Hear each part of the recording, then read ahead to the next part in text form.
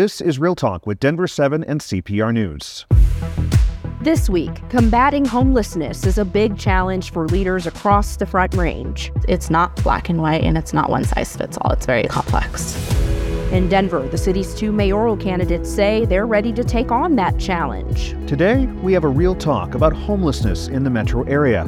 We'll look at some ideas and plans from Kelly Bruff and Mike Johnston and ask some community members to weigh in. Welcome to Real Talk with Denver 7 and CPR News. I'm Denver 7's Micah Smith. And I'm Colorado Public Radio's Nathan Heffel. Each week in a partnership between Denver 7 and CPR, we'll have a real talk about issues impacting underrepresented people across Colorado. This week, we're focused on homelessness in the metro. We will look at the plans both Denver mayoral candidates have put forth on how to combat homelessness and hear perspectives from community members on those plans. First, we want to lay out three main points we're going to cover over this next half hour.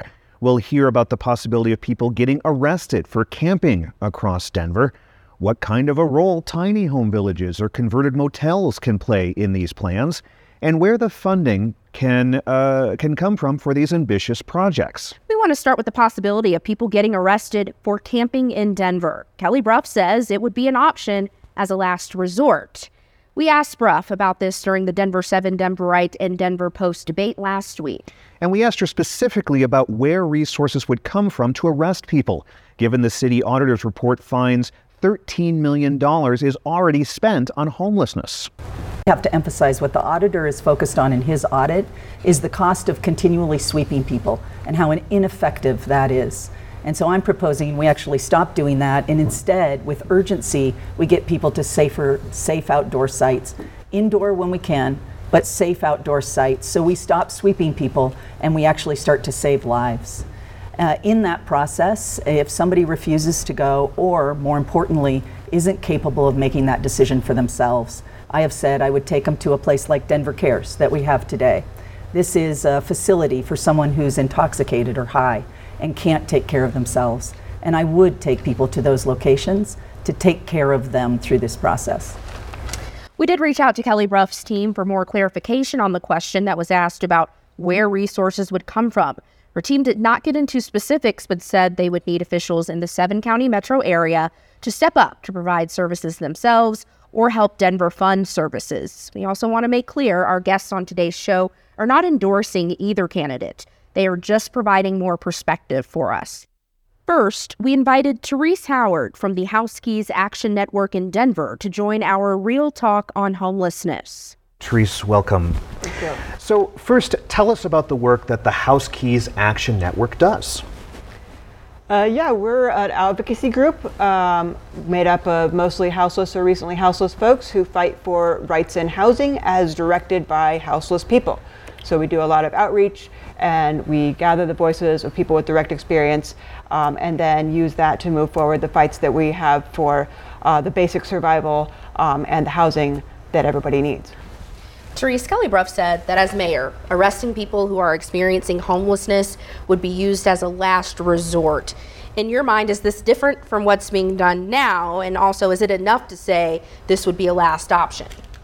No. So the main way in which the camping ban is enforced in Denver right now is through move-on orders. So when a cop with a badge and a gun walks up to you and says, you need to move, you're breaking the law, most people move. And especially when that sort of approach, is just a constant sort of harassment. And so the desired effect, which is moving somebody out of sight and feeling like you have enforced the law, can happen without writing a ticket or arresting anybody. And so that is that's the way that it's done now, and that appears that Kelly is headed in that same direction when she says that, I won't be sweeping, it'll just be a last resort. Well, that's what's happening now. The last resort is barely needed, and yet still a possibility. And so the fact that she is still using that possibility of arrest shows that she believes in these types of laws that criminalize survival. So then, in your opinion, what needs to happen to stop homeless camp sweeps completely? Because it seems like it's a huge issue for you, right? well, what needs to happen is people need to have adequate, appropriate housing that meets everybody's needs and that people can afford. I mean, that's the bottom line. You're going to have people living in public space unless you have actual housing, appropriate places that people want to live. And so, we have to recognize that reality. And then if we want to stop pushing people from block to block, that would be very beneficial for everybody who is currently without housing and surviving on the streets. And we can do that right now and also address immediate needs as we're working on housing. We can address immediate needs with crisis response, with bathrooms, with water access, all these sorts of things. And that's not in the plans of either mayor or candidate. And Therese, you've said that a lot of times when we hear from candidates, it's the same plan but different words. What resources would be needed to enact a plan that you think would be effective in addressing homelessness in the city? Well, basically we need to go back to the funding levels of the 1970s. Okay. So in the 1970s, we had funding at the federal level that could create, I should say, we need to go back to and expand upon the funding levels of the 1970s because there was housing that was created at the federal level largely at the scale of the need. Yes, we did have houseless people, but there was public housing that folks could live in. And that has since been demolished. That funding has been dropped 77% to where now there's zero federal dollars going towards new public housing. And that's not a pathway to housing. We have lost almost 500,000 units of public housing over the last roughly 25 years. So again, not a pathway to addressing houselessness. That's a recipe for more houselessness. And so if we want to address this, then we need to address the level of resources that are being invested in housing. And that can happen through a lot of different ways. It doesn't have to just be federal funding. There's state dollars, there's local dollars, there's reappropriation of funds, there's also existing housing for rich people that can be reappropriated for poor people. There's a lot of different ways that we can move money, but the resources need to be allocated for housing that people need. That was Therese Howard of the House Keys Action Network in Denver. He'll be back later in the show. We dig into part of Mike Johnston's plan to address homelessness next. We will specifically look into his plans for more tiny home villages and using hotels for housing. We'll also hear about one nonprofit that's having to shut down its hotel that has housed 70 community members. This is Real Talk with Denver 7 and CPR News. Welcome back to Real Talk with Denver 7 and CPR News. I'm Denver 7's Micah Smith. And I'm CPR's Nathan Heffel. Today we're having a real talk on homelessness in the metro and looking at the plans put forward by both Denver mayoral candidates. We're putting focus now on some alternative housing options to get people experiencing homelessness into shelter. Mike Johnston's plan includes building micro-communities. We asked him how he will prioritize who gets first pick on those units, and here's what he said. I don't think arresting people who are homeless is the answer. I think the answer is getting people access to housing, getting people access to housing that have the supportive services we know people need. Example is I was talking to a guy outside of a shelter a few weeks ago who had a construction hat in his bag and was saying that he's been working construction but ended up homeless again after 11 months of work because he had to choose between going to get a shift for construction at 5:30 in the morning or going to the methadone clinic where he's getting treatment to get off his addiction. And because he had to choose treatment, he missed the shift, couldn't pay the rent, was back on the street. That's not someone that needs to be arrested. That's someone that needs access to housing, needs access to services, needs access to support. What we know is that if we create this kind of housing, Joe, we know there's people who want to go there in overwhelming numbers. And so that's why we want to build this scale quickly. These tiny homes can be built quickly. We can convert hotels quickly. That allows us to move people to those sites that we know they overwhelmingly want to go. And so for me, that's how we solve it, and we can solve it with real speed. We did reach out to Mike Johnston's team for clarification on how this would be funded. For micro-communities in the metro, Johnston plans to use money from Denver's Homelessness Resolution Fund and the recently passed Proposition 123, which is a new state law that uses tax money to pay for affordable housing projects. To get reaction to this, we spoke with Cassandra Torres. She's the Associate Director of Emergency Shelter for a Denver nonprofit called The Gathering Place. Cassandra, thanks for being here. Thank you. First, tell us what the Gathering Place does. Okay. The Gathering Place is a nonprofit organization. We serve transgender, non-binary, and women. Anyone that is either experiencing homelessness or just living under poverty, which is very common. We don't make them sign any kind of paperwork. We're low barrier, so that means they don't have to access specific services to be a part of the organization.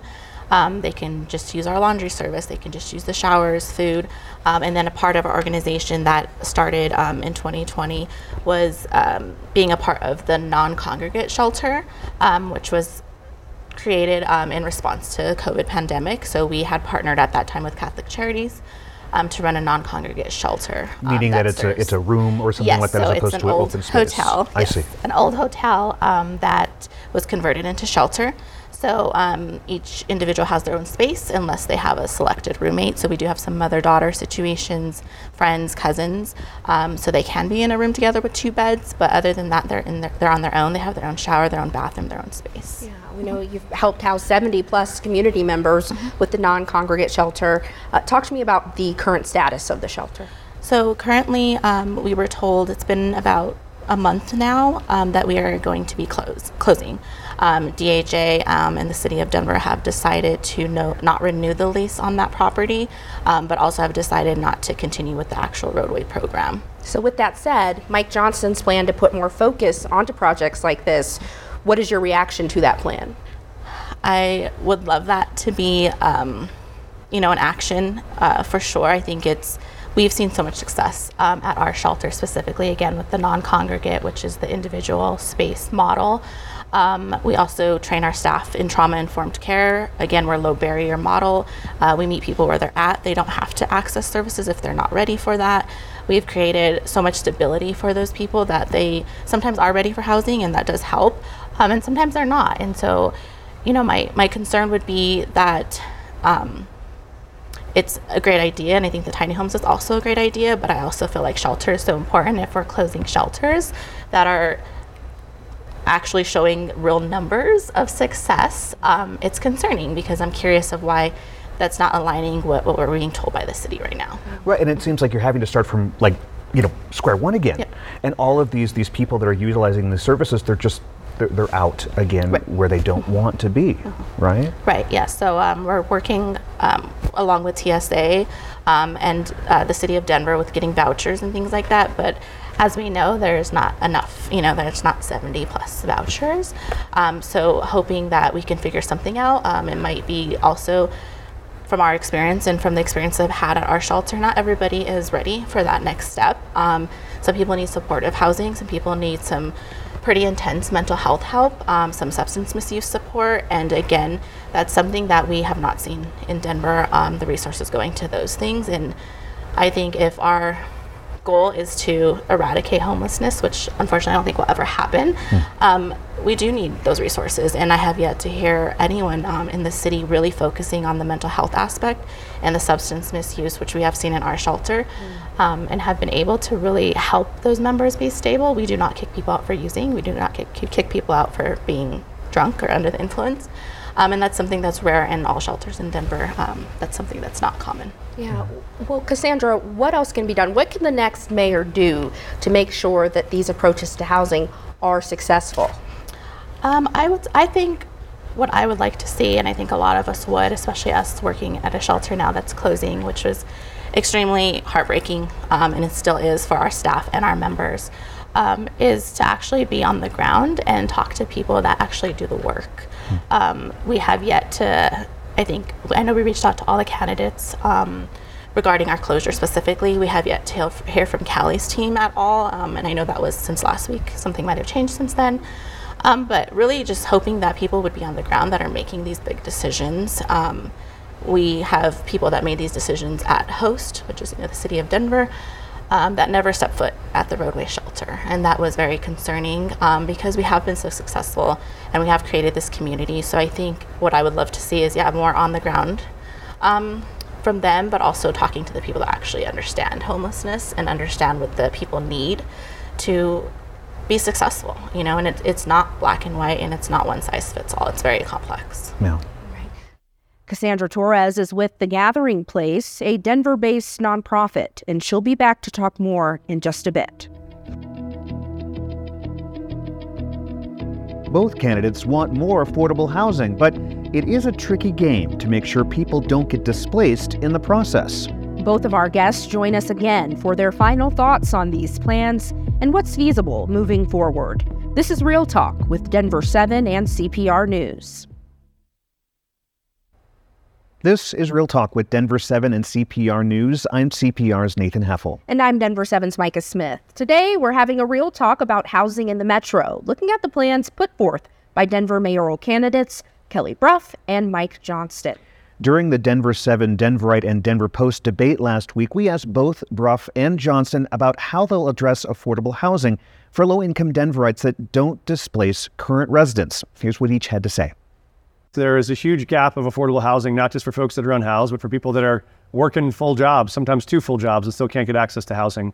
This is why it's so important to make sure we have housing that we can guarantee people is affordable and will stay affordable. So my proposal will build these 25,000 units or convert existing units to be permanently affordable so people can get access to them at any income level. If you're making $20,000 a year or $30,000 a year or $60,000 a year, we know we have families that are married couples making $80,000 a year that still can't afford to raise kids in this city.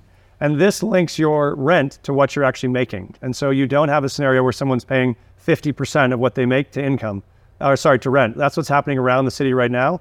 And that's what's making it possible for people to stay in this city. So for me, that priority is about meeting people at whatever income level they're at and making sure they can get access to housing that doesn't burden them and keep them from being able to pay for food for their kids or transportation or the rest of the medication or core services families need. Kelly. This is so key because I think we have to start thinking about housing as the continuum that it really is. So while I'll focus on, hardworking families and how we make sure they stay, I'm going to tie it back to this is all part of how we also address unhoused in our city and prevent it. And so for me, I think what has worked in other cities that I think is extremely promising is something called master leasing, where either your housing authority or a nonprofit we would create would start to master lease. In essence, negotiate leases in mass. And we'd be able to pass that reduced rent and hold it flat for years to our own residents. We know 2 things about that. One, it allows us to rehouse people who are unhoused today, and over 40% are estimated to have jobs, so we know that will help us. But it also allows hardworking families to not lose their homes and prevent homelessness. Because in that instance, the master lease signer gets a phone call before someone's evicted, and we start to get ahead of the challenge we face today. And we want to welcome both of our guests back now for final thoughts on this Real Talk on homelessness. We have Therese Howard from the House Keys Action Network Denver and Cassandra Torres from The Gathering Place. I saw both of your faces when we heard both of those sound bites. So my very first question for both of you is, what is your immediate reaction? We heard housing based on income, master leasing. Therese, we'll start with you. Yeah, both housing based on income and master leasing are things that we very much support as HAN. I'm glad to hear more talk about master leasing. We have been asking the city to master lease housing for poor folks, houseless folks for the last 4 years now, with every single time it being voted down by city council. So we would welcome that change. But it's important to note that Kelly specifically talked about nonprofits or a housing authority leaving the city out of that. So the city really needs to consider their responsibility in terms of stepping up to the housing need. And what's most efficient there in terms of creating the most units most quickly. One of the really important things about master leasing is it's a way to move away from all of the issues with the voucher system, where we have landlords that are discriminating, where we have people that have vouchers that are losing their vouchers and losing housing options due to unable to work the system in the times that are given, and all of these other problems. Also the way in which the voucher system is raising rents and not keeping them set. So anyway, it's an important thing, but one of the shortages or the downfalls of the master leasing option is that it still depends on the private market's rent, and the private market is still setting those rent prices. So what we really need to start talking about is housing that is outside of that system, housing that is kept as a public good and not part of the market system that is raising rents. That's what we had when we had public housing, and that continues to be demolished. And when we look towards social housing models like that in Vienna, we see models that have income-based rents, have housing at the scale of the need, and are doing it all through the government's responsibility. Cassandra, what about the unique challenges of the people that you serve? How do you feel they fit into this plan, and is it enough for who you're serving? No, it's not enough, and I don't feel that most of them do fit into the plan. I think it is a great plan, and I think that it is something that we do need. But again, like what Trace said, I do agree the city needs to kind of have the action behind that as well. What the mayoral candidates are saying is not aligned with what my experience has been in the shelter role the past 3 years with the city. So I'm not sure if they're just not on the same page right now. Maybe they will be, hopefully. But yeah, I think they're great ideas and they're great plans. But again, in our experience with our shelter, that has been very successful is a lot of our members need that middle ground, if you will, of sheltering, just to create that stability. Definitely sheltering is not the answer, but I think that it could be a good stepping stone if it's ran properly, and if it's ran in a trauma-informed way, a low barrier approach, which we don't see, unfortunately, in most shelters in Denver.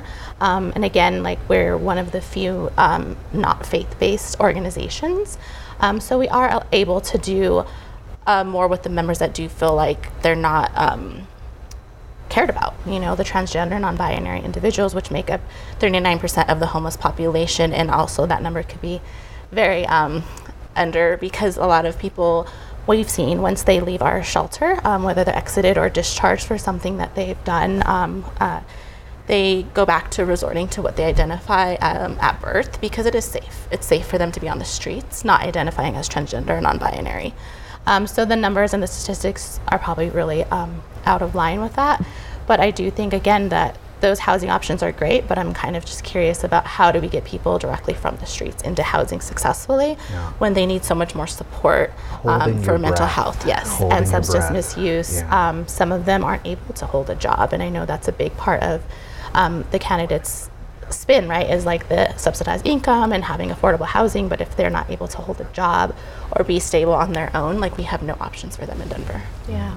Well, Cassandra Torres with The Gathering Place, Therese Howard with HAN, that's the House Keys Action Network Denver. Thank you both so much for being here with us today for this Real Talk. Thank you. Thank you, Micah. Thank you, Nathan.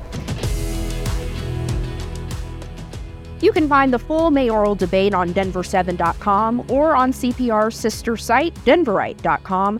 That's this week's episode of Real Talk with Denver 7 and CPR News. Every week, we'll be having a real talk on issues that impact Coloradans who are often overlooked. And you can also find all of our shows on denver7.com/realtalk or at cpr.org/realtalk. Have a great day.